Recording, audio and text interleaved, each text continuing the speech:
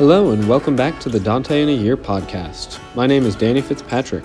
Let's continue with Dante's Paradiso, Canto 10.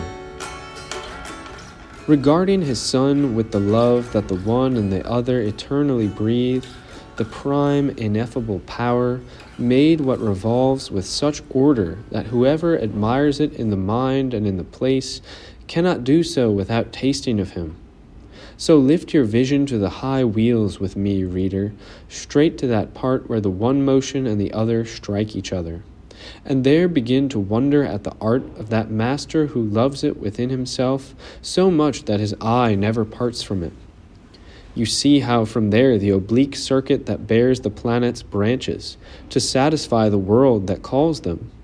For if their street weren't turned, much virtue in the heavens would be in vain, and almost every power below would be dead. And if it had departed more or less distant from the meridian, whether above or below, much would be lost in the order of the world.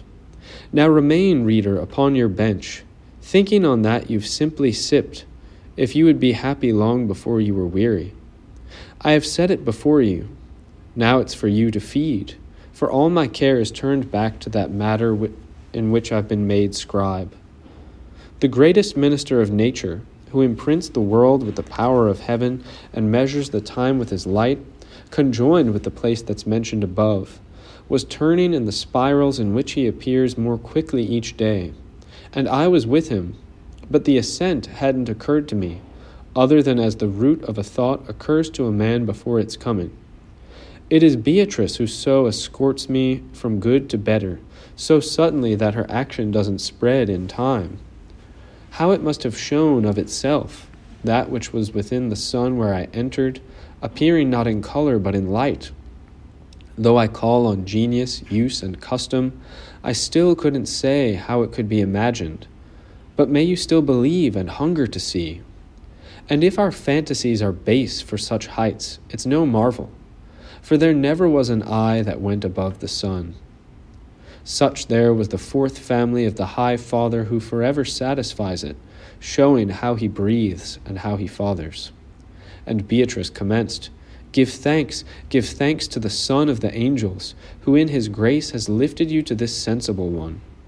The mortal heart was never so readied for devotion or to render itself to God with all its assent so swiftly as mine was made at those words.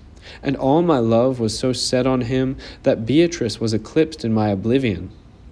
It didn't displease her, but she so smiled at it that the splendor of her smiling eyes divided my united mind among many things.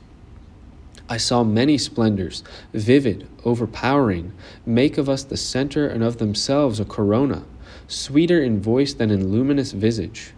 We sometimes see the daughter of Latona so cinctured, when the air is pregnant, to the point that it retains the thread that makes her belt. In the court of heaven, whence I've returned, are found many jewels so dear and lovely that they may not be drawn from the realm. And the song of these lights was of those. He who doesn't fledge himself to fly there above may expect the news of the mute. Once, chanting thus, those ardent suns had turned 3 times about us in their gyre, as stars in the vicinity of the fixed poles. They seemed to me ladies, not nimble in the dance, but arrested in silence, listening until they've caught the new notes.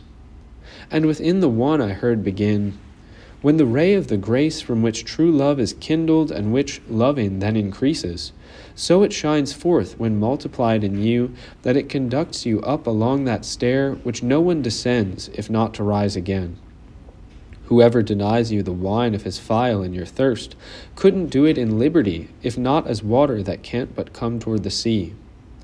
You wish to know of which plants this garland flowers, that which wanders about the lovely lady who heartens you for heaven. I was among the lambs of the saintly flock that Dominic led up the way where those are well fed who don't wander. This one who's nearest me on the right was my brother and master, and he is Albert of Cologne, and I am Thomas Aquinas. If you'd be well certain of all these others, hold close to my speech in your sight, wheeling up along the holy wreath. That other flame issues from the smile of Gratian, who so aided the one and the other 4 that he pleases in paradise.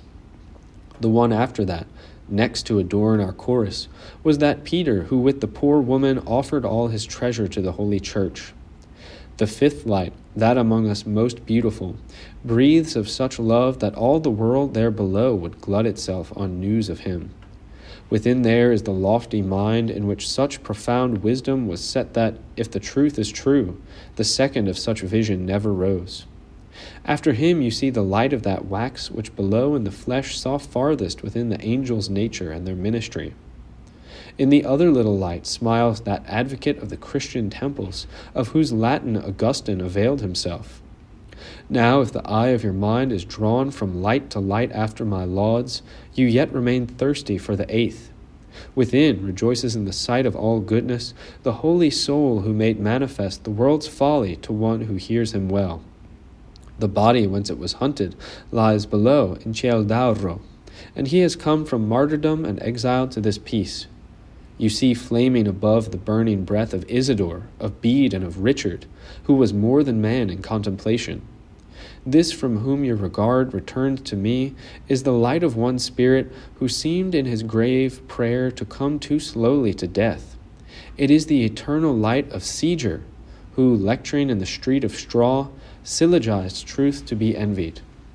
Then, as the clock that calls us in the hour when the bride of God rises to sing her groom matins that he love her, when the one part and the other turn and urge, sounding ting-ting with so sweet a note that the well-disposed spirit swells with love, so I saw the glorious wheel move itself and render voice to voice in a timbre and a sweetness that can't be known, if not there where rejoicing turns eternal. Thanks for joining me for this episode of the Dante in a Year podcast. See you next time for Dante's Paradiso, Canto 11.